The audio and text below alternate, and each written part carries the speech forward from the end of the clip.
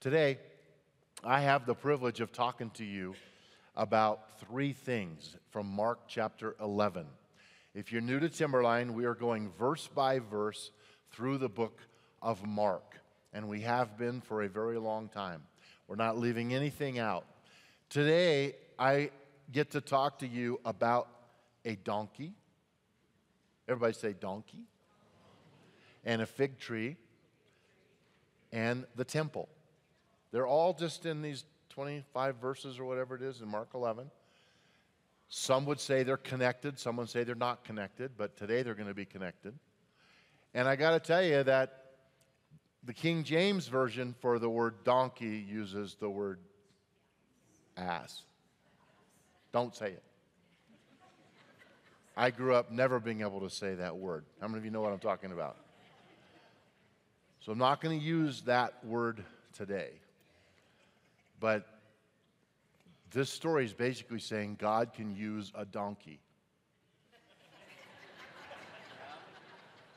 So if you know somebody who's a donkey, God can use them.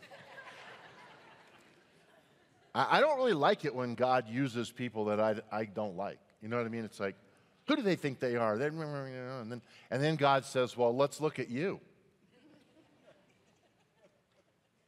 So we have a few challenges today we're going to have to overcome. And you're going to have to work with me on some of these things because the story's powerful. And I'm going to try to find a way to connect these three things because I think there is a connection in a spiritual sense to all three of them. Number one in your outline, if you're following along, is the donkey. And the little fill in the blank is ordinary and useful. Ordinary and useful. Now, what is about to happen is Jesus is going to ride into Jerusalem. He's going to spend some time there. Then he's going to be arrested, beaten, flogged. He's going to be crucified. He's going to die, and he's going to be resurrected from the dead. But this is his big entry into Jerusalem as the king, as we know him as the king, the real king. And I want you to take a look at how this story comes about, because if you were one of the disciples, how would you respond if you were in the story? Verse 1. As Jesus and his disciples approached Jerusalem, they came to the towns of Bethphage and Bethany on the Mount of Olives, and Jesus sent two of them on ahead. Go into that village over there, he told them. As soon as you enter it, you're going to see a young donkey tied there that no one has ever ridden. Fine so far if I'm a disciple. Untie it and bring it here to me. And thank God he knew what they were thinking. And he said, oh, and if anyone asks, what are you doing? Just say, the Lord needs it and we'll return it. How many of you need a little more than that? You know, if I'm going to take a donkey that doesn't belong to me and someone says, what are you doing? Oh, the Lord needs it. We'll bring it back next year sometime. There's no detail here. The two disciples left. They found the colt standing in the street, tied outside of the front door. As they were untying it, sure enough, some bystanders demanded, what are you doing untying that colt? They said what Jesus told them to say. I love this. It's for Jesus and we'll bring it back. Okay. They were permitted to take it. They brought the colt to Jesus. They threw their garments over it, and he sat on it.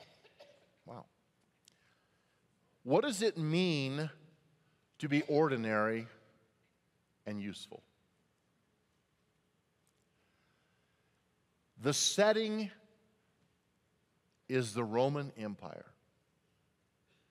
That's who's in charge. When a king rides into Jerusalem,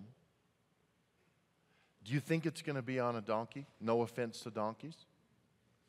No. I want you to let your mind go to the entourage of a king coming into a city. It's going to be with all the regal, all the horses, all the purple, which represented royalty in that day, the linen.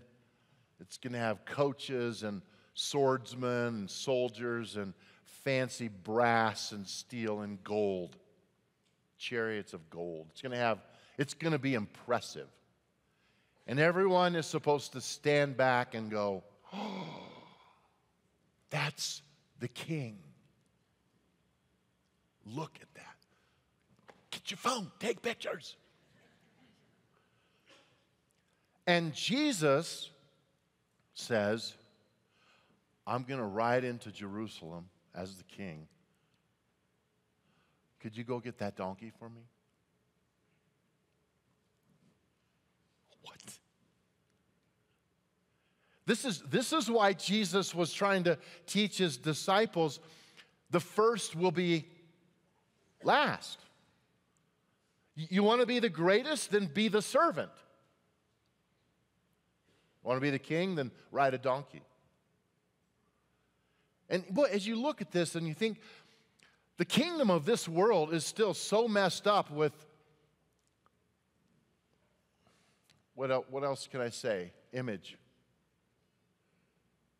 Image. How I look, how good I look, what I wear, how I dress, what I drive, where I live. Image, image, image. I want people to believe this about me. Jesus just didn't care. Why? It wasn't one of his values. You can buy books on how to influence people, how to make them believe something you're not. But that isn't the kingdom of God. God wants us to be us. And there's no image needed. There's nothing more than the way he created you to be that you need to try to be. You're his prize. You're his creation.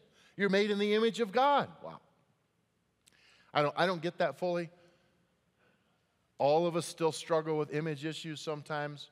We want to be loved. We want to have influence. It's just normal. I don't want to be that way sometimes, but in being really vulnerable, which we are from this pulpit and in this living room, this is not easy. But it's a lesson learned that Jesus models for us in reality. Get the donkey. I'm good with that.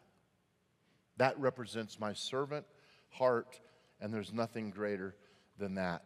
Huge contrast to the world that we now live in and the then-known world as well. Well, it even goes deeper with the next one, and that's number 2 in your outline, the fig tree.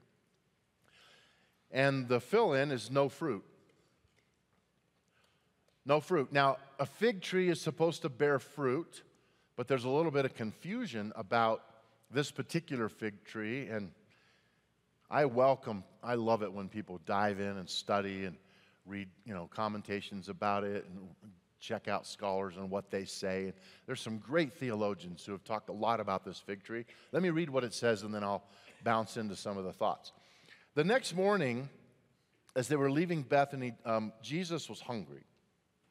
So there's a physical need driving this. He noticed the fig tree in full leaf. That's very important. Full leaf, just a little way off. It gave him hope. Wow. So he went over to see if he could find some figs. But there were only leaves. Now listen to this, because it was too early in the season for fruit. Then Jesus said to the tree, "May no one ever eat your fruit again." And the disciples heard him say it. He's irritated. Now I'm going to jump down to verse 20 because there's some talk about the temple here, but he finishes about the fig tree in verse 20. The next morning as they passed by the fig tree that he had cursed, the disciples noticed it had withered from the roots up. And Peter remembered what Jesus had said to the tree on the previous day, and he exclaimed, "Look, Rabbi, the fig tree you cursed has withered and died." Now that's pretty fast, one day. And Jesus said to the disciples, "Have faith in God. I tell you the truth. You can say to this mountain, 'May you be lifted up and thrown into the sea,' and it will happen. But you must really believe it will happen and have no doubt in your heart." Wow, what a story this is. So what's with the fig tree? It was too early for it to have figs. Why did it frustrate Jesus when he went there and it didn't have figs, right? And the answer lies in the fact that it was so leafy. It gave the appearance that it would have figs, and it created an appetite for something to nourish him. And when he got there, it had no figs. It had the appearance. Does that remind you of a word I've been using already in this message, like image? And a lot of scholars will tell about this story that he is literally talking here about the religious leaders of his day, the scribes, the Pharisees, Sadducees, teachers of the law, who had the image, who had the leafiness of having good in them, fruit, and they memorized scripture, they gave, but they have no fruit. They want people to like them. They want people to believe that they're special and that they have influence. They give a lot of money because they have a lot of money, and they give it openly so people can see how much they give.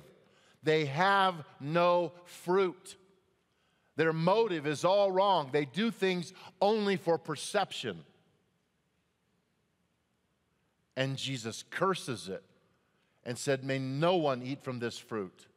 What is he doing? He's attacking hypocrisy of any kind. Whew, that's tough. I'm not trying to accuse you of anything, but I will say it of me. I work on trying to make my hypocrisy smaller and smaller every single day, because I think all of us have a little bit of it.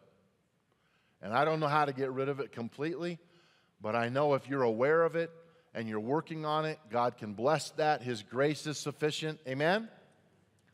But it's there, and it's real. And Jesus is saying, I don't want you to have any part of that. You might be leafy, and you might look really good, and you might draw a crowd. You might have people run to you, but if there's no fruit, your life means nothing. Wow, pretty harsh. So it's a challenge for us to say, what does this really mean in my life? To work on this image, to try to be leafy. There's just too many leafy people in the world. Wow. And I don't know how you can tell the difference. Jesus used this to help us to understand. Don't trust everyone just by their leafiness. Well, I've done this, and this. Is there fruit? Does the fruit of the Spirit inhabit their soul, their life? What comes out of them when they're angry? Are they greedy? Are they lustful? Do they have habits? Are they jealous? Do they gossip?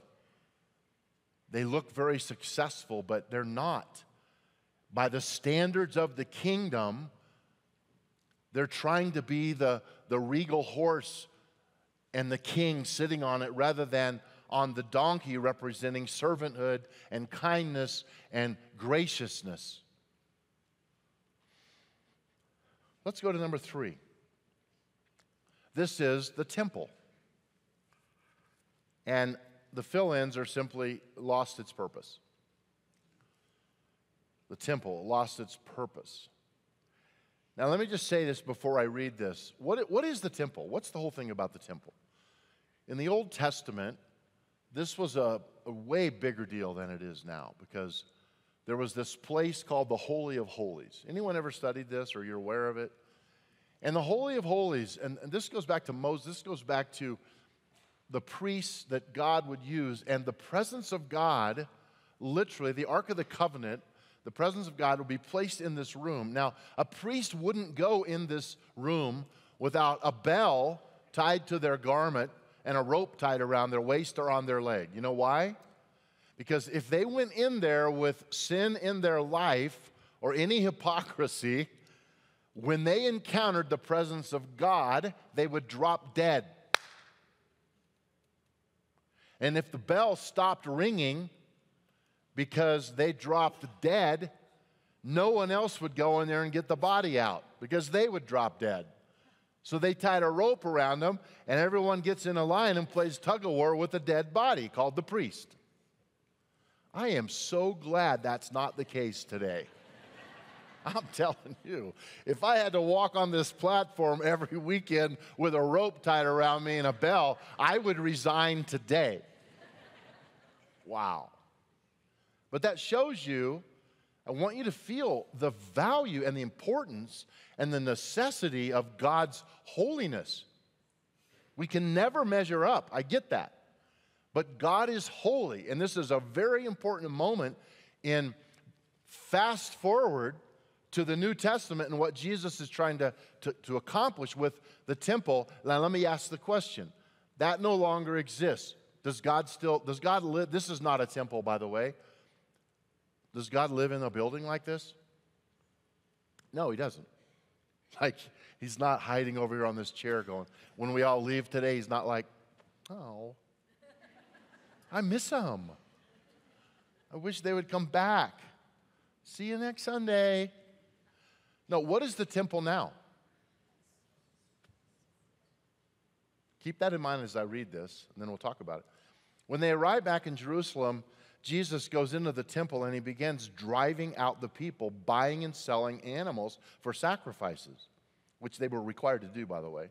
He knocked over the tables of the money changers and the chairs of those selling doves because they were ripping people off. Their scales were crooked. The Bible tells us this in other places. He stopped everyone from using the temple as a marketplace. He said to them, the scriptures declare, my temple will be called a house of prayer for all nations, but you have turned it into a den of thieves. When the leading priests and the teachers of religious law heard what Jesus had done, think about this, they began planning how to kill him. He was exposing their leaves. But they were afraid of him because the people were so amazed at his teaching. That evening, Jesus and his disciples left the city. What was happening?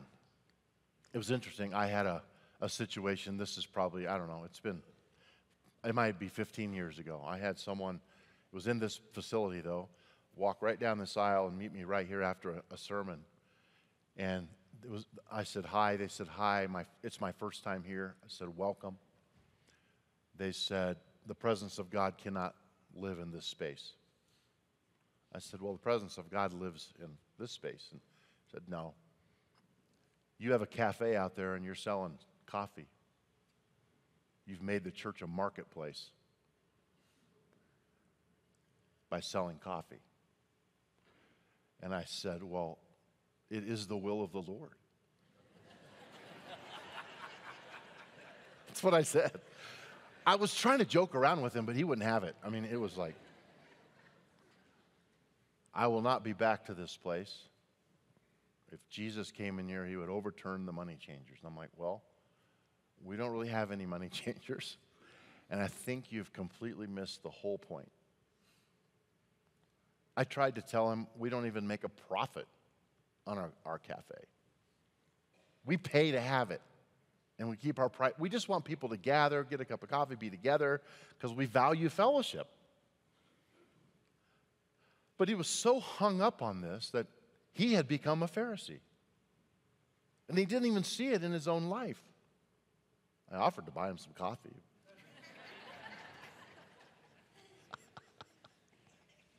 It's funny. Stuff like that used to really get to me. You know, when you're younger and now, like I had my 65th birthday last month and I don't care. I don't care. don't clap. It's very refreshing. But I'm never going to get mean about it, okay, I promise. So I just want you to know. But there's something powerful about walking in the truth of Scripture and not making it weird for people, but yet really being respectful of the heart. And Jesus was trying to say, this idea of your temple, you need to keep this cleaned out. Deceit doesn't belong here. Hatred doesn't belong here. Envy doesn't belong here. Lust doesn't belong here. Greed doesn't belong here. This is the temple. God lives here. Turn over the money changer. Get that out of you today. Repent. Trust God to put a new heart, new eyes, new vision, new spirit, because it matters what you take on in your temple. And that's what he's illustrating. Get that cleaned up. Because I live there, And I'm not going to tolerate that. I don't want that. You know, the old holiness days of the church like I grew up in, I don't want that to go away so much that we have no fear of God. Let me tell you, God is a holy God, and He cares what you put in your body, what you put in your brain, and it matters to God. And so we, as the people of God, need to pay attention to the temple, and that's why Jesus is highlighting it. There are three things that I want to wrap up with today that I want you to think about, and they're in direct correlation to the donkey and the fig tree and the temple. Number one, God can and will use our lives. God can and will use our lives. Be it a donkey, whatever you feel your limitations are, or how puffed up you might be, how great you think you are. God wants to use you as you are, where you are, any time of any day. I want you to get up every morning with a purpose. It might just be going to the grocery store, but good things happen in the grocery store besides food. When you take a walk around the neighborhood, there just might be an encounter with someone that is an ordained moment by God, and you think it's just coincident. If you're walking with God, you don't have such a thing in your life. Your every step is ordained by God. So if you believe that, you're not going to be surprised. You're going to be prepared. You're going to be ready. Not making it weird or spooky, but ordained by God. You are enough. Those of you especially that deal with insecurities and I'm not enough and I just wish I could have this and that. Stop it. Let God show you today that you're His daughter, you're His son. You are enough. He made you the way He made you. The second one is just that we were born to bear fruit. It should just be a natural outflow of our lives. You shouldn't have to get up. An apple tree doesn't just get up in the morning and say, oh, come on, apple, pop out there somewhere, please. Come on. They're going to cut me down if there's no apples. No, it's just part of the DNA of the tree, and that's what you are. You don't have to work at it or try harder. Your salvation is a gift to you from God. Being godlike is a process. It's a journey. And when you have that desire and you have a longing to follow Jesus, the fruit of the Spirit is going to follow your behaviors, your patterns, your habits, your addictions or lack of addictions. That's going to fall off of you, and you might not even know when it happened. You know, I don't really do that anymore. I don't know why. I just don't do that anymore. Something fell off of me because you're becoming more like Jesus. And then the third one is just to have a purpose. We have a purpose from God. The temple. We are not without purpose. That's why God chose to live in us. That's why. And that means that you are an amazing human being used by God. And I'm not just trying to pump you up with that. I mean it. Way more than you think. Way more than I think. Even with all of our weaknesses. God loves you. I want Matthew to come up here for a second. I need to talk with him about Altar in the Valley, because this is a very big launch today of what we're going to do over the next few months. And Matthew's an incredible songwriter, singer, loves God. His whole family, the McGinley family, grew up here. So thankful for you. And our partnership with the Sent Project, just a great thing. Just start us out by saying, what is Altar in the Valley? What is this not just the song that we sang today, but the project Altar in the Valley. Talk a little bit about what that is. Yeah, definitely. So a lot of it started just years and years ago, and I've had a lot of friends that have dealt with depression, anxiety, and even to the point where I remember just years and years ago having to walk onto campus with a friend of mine because he was so paralyzed by just anxiety and depression that he was going through, just to help him finish his degree. And ever since then, I've just been crying out to the Lord and praying, just like, God, I want to see this. I want to see him overcome this. I want to see healing. And I've walked with people who have shared with me, suicidal thoughts, or somebody going through divorce, and just all these different things kind of brought me to this point of just crying out and praying to the Lord, and then writing these songs of just worship and praying these things over people. And so that's where a lot of these songs came from. And then as we were working on the songs and putting out a music album, we felt like we really wanted to take it even a lot further that we obviously believe in the power of songs to heal people, but we also really wanted to get people just kind of up and moving. And so we're creating, along with this that launches tomorrow, a 24-day experience for people walking through trials of any kind. It could be those things like anxiety and depression, or it could just be that you're walking through something really hard, like the story that I shared earlier about my wife and I. But this is basically just a 24-day journey where people can actually symbolically walk the Grand Canyon from the North Rim to the South Rim in 24 days, because it's 24 miles. And so we're inviting people to walk about 15 to 20 minutes a day outside if they can. And you don't have to walk, but that's kind of, we want people to get kind of moving and listen to these experiences where it's just a devotional that includes some worship music, some time of prayer and reflection. And then we also got speakers from all over the world, really, to do these, and a couple of them from Timberline and around this area. But really just believing that these audio experiences will be life-changing for people. So just in a nutshell, the format is going to be 15 to 20 minutes per day as you're walking, and you're going to you're going to download this, I'll tell you how in a minute, from our website.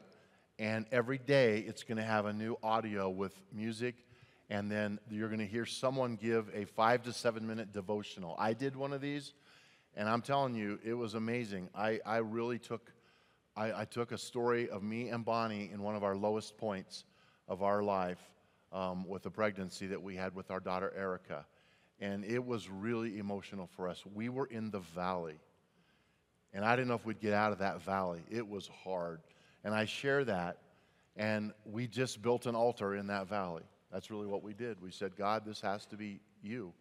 And so you're going to hear 24 people from around the world who are telling a story like that of when they had to build an altar in the valley and how God came. So, you know, you might be thinking of someone who really needs something like that. Maybe you don't right now at this season of your life, but maybe you have kids or parents and you can get them going.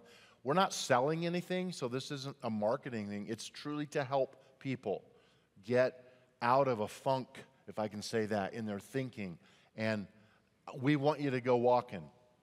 You know, I said, can we just make it so that if they stop walking, the audio stops? They're like, no, we can't do that. So yes, you can sit on your couch and do it. But these guys, just to say this, they actually did the walk, the Grand Canyon 24.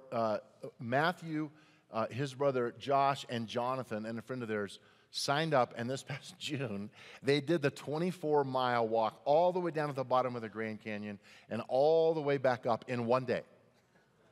Was that easy? Not at all. No. Tell us about it. Real fast, just tell us about it. Yeah, it was. I mean, it was a really great time. I mean, it was fun, but it was really tough. Probably one of the hardest things I've ever done physically in my life. It was like 110 degrees because we ended up going in late June. We were trying to go earlier, but it got pushed back, and so. But it was just a really meaningful time with this project, and for us being able to do this and accomplish something like that. So it was pretty amazing. So you can go get ready. We're going to sing this song, and I just want to say, pray about taking this journey. It's basically 1 mile of walking or listening, 15 to 20 minutes, and letting God help you to build an altar in the valley, because some of you are there right now. So here's how I want to wrap up today. I want you to respond to this message in a real honest, vulnerable way to God. And if you find yourself in a valley at all, and you can also stand for someone you know is in a valley that might not be able to be here. Maybe they live in another state. But we're not going to sing the whole song again. We're going to sing about 1.5 minutes of this song.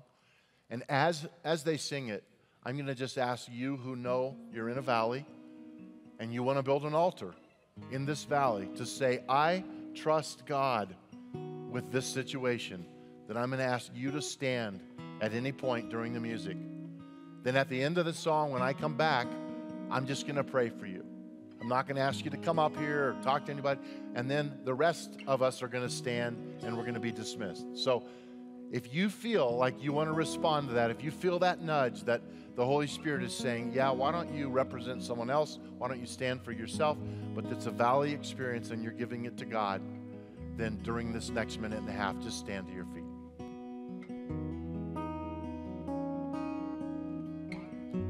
Step by step, Lord, I will follow. Here today, you still be tomorrow. when I don't have the faith to trust. Still I choose to. Stone by stone, this is my offering. All my heart sifted through suffering when I don't have the strength to praise. Still I choose to. Step by step, Lord, I will follow you here today. You still be tomorrow when I don't have the faith to trust you. Still I choose to. Stone by stone, this is my offering. All my heart sifted through suffering when I don't have the strength to praise you. Still I choose to. When I don't have the faith to trust you, still I choose to. When I don't have the strength to praise you, still I choose to build an altar in the valley. With every stone, oh, you are with me. Oh, until I see you face to face, and every tear is wiped away. I have the joy to say I love you through this pain. I'll build an altar in the valley. Ooh, I'll build an altar in the valley. Oh. Agree with me in prayer, church. Lord, we pray for those right now standing to their feet, whether they're standing for someone else or their own valley experience. They are depending on you. Thank you that they are. And we just pray today, we agree together as a church, as a family, in our living room here today, that you will be so close to them, that you will reveal yourself, mighty God, holy God, protecting God, deliverer God. Be these things. I pray, God, right now that your touch would be so real in their heart that they would build an altar in this valley right now and say, I trust God. As we sang it earlier, yes, I will. We thank you. We give it to you because we trust you. Let us hold on to these truths today as we walk out of here to represent the King of Kings and the Lord of Lords. Amen. Amen. Would the rest of you stand and join these? I'd like to ask our prayer team to come. We love our prayer team. We thank you guys so much for being here so faithfully.